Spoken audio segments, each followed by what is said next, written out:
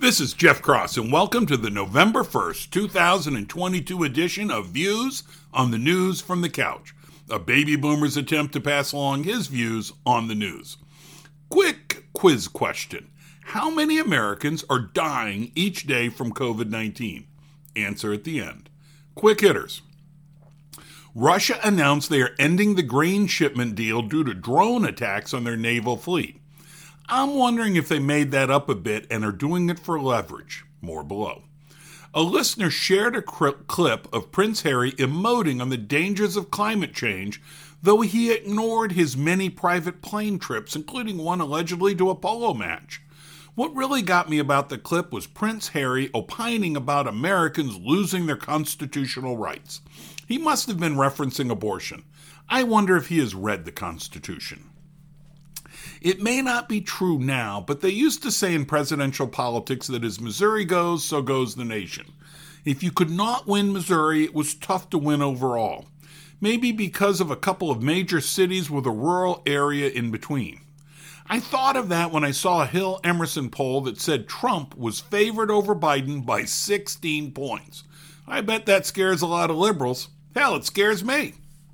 Two polls out this morning show the governor races in Michigan and in New York to be tied. Moving on, but not too far.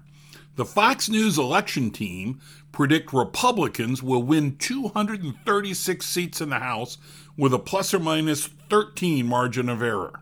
That would be a pickup of 24 seats and give them control of the House. In the Senate, they predict 47 Democrats, 49 Republicans with 4 toss-ups. The toss-ups are Arizona, Georgia, Nevada, and Pennsylvania. I could see either party getting 3 of the toss-ups. Real Clear Politics has the Senate at 45 Democrats, 48 Republicans, and 7 toss-ups. Forcing decisions on the toss-ups, they have it at 53 Republicans with a pickup of 3. My sense is Real Clear Politics is taking into account past polling errors that favored Democrats and using that to adjust current polling and making their analysis. I think it's a risky methodology. On the House side, they predict a pickup of 31 seats for Republicans, which is a bit more than Fox News, but close. 538 presents the data in a different way, and I can't quite extract a specific number prediction. They do predict with an 82% likelihood that Republicans will win the House. For the Senate, they predict a 50% chance that Republicans will have a majority, 31% chance that Democrats will have a majority, and 19% chance that it will be a tie with Democrats controlling the Senate via the tiebreaker. Larry Sabato's crystal ball has both parties at 49 with 2 toss-up Senate seats. For the Senate, they have 218 Republican, 187 Democrats, and I guess 30 toss-ups. CNN has it at 49 Republican seats, 48 Democrat seats with 3 Senate toss-ups. On the House side, CNN has it at 212 Republicans, 205 Democrats, and 18 toss-ups. They are a bit more optimistic for Democrats. I could not get to numbers from MSNBC, but did get this gem from Joy Reid.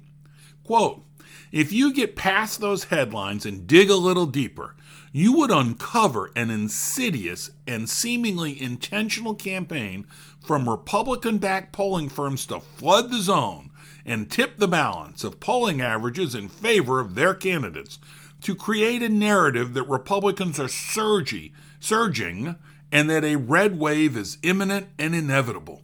End quote. Could be.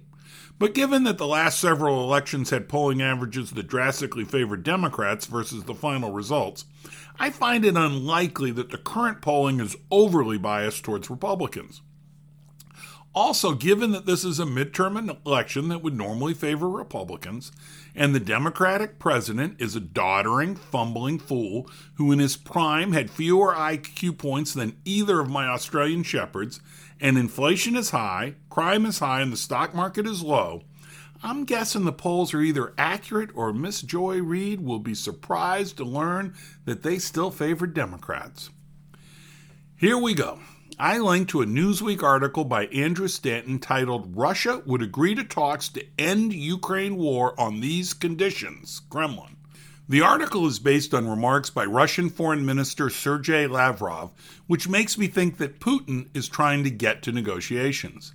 These are the conditions that Lavrov says, per the article, quote, the West would need to agree to for negotiations to be successful, end quote. 1. Quote, fully take into account the interests of the Russian Federation and its security, end quote. 2. Quote, offer us some serious approaches that will diffuse tensions, end quote. I think the first one is pretty close to a no-brainer. Russia feels threatened by the expansion of NATO. Personally, I feel this is more paranoia. As NATO expanded, I think it became less of a group of fighting allies and a bit more of a paper tiger social club. Still, a look at the map shows that if NATO borders extended to the east of Ukraine, it might feel threatening to Russia. I think this is complicated by the fact that the United States and the United Kingdom pledged to defend Ukraine in exchange for Ukraine giving the nuclear weapons within its territory to Russia as the Soviet Union imploded. By the way, Russia joined the UK and the US in pledging to defend Ukraine. The second ask from Russia to begin negotiations is more troublesome. It is vague, but I am guessing before negotiating that Russia would want some sanctions lifted and reduced arms shipments to Ukraine. We might view that more as the endgame, not an opening move. Maybe we need to toss Russia an olive branch for 30 days. In September, Zelensky outlined his conditions for a settlement. I paraphrase and/or quote from the article. 1. Punishment for Russia. 2. Russian removal from the UN Security Council. 3. Protection of Ukrainian lives. 4. Recognition of Ukraine's borders. 5. New security guarantees for Ukraine. Punishment isn't happening. Zelensky is dreaming on the Security Council idea. To me, protection of Ukrainian lives and new security guarantees for Ukraine are nice things people will say, but not sure how you enforce it except with guns. Recognition of Ukraine's borders is where the action is. Give Russia Crimea. They have controlled it all of this millennium. Get the rest of Ukraine territory back, at least as much as can be defined by a geographic barrier like a river, and get this thing over with. So maybe there's a glimmer of hope that something will happen.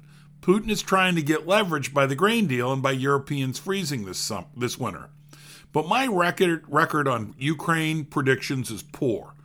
Who would have thought on a war I would be a Pollyanna optimist? COVID deaths are currently at 371 per day, per the CDC. U.S. deaths. How soon we get used to a big number. Thanks for listening to Views on the News from the Couch. If you like this podcast, please share with your friends. If you did not like it, please share with the rest of the folks you know.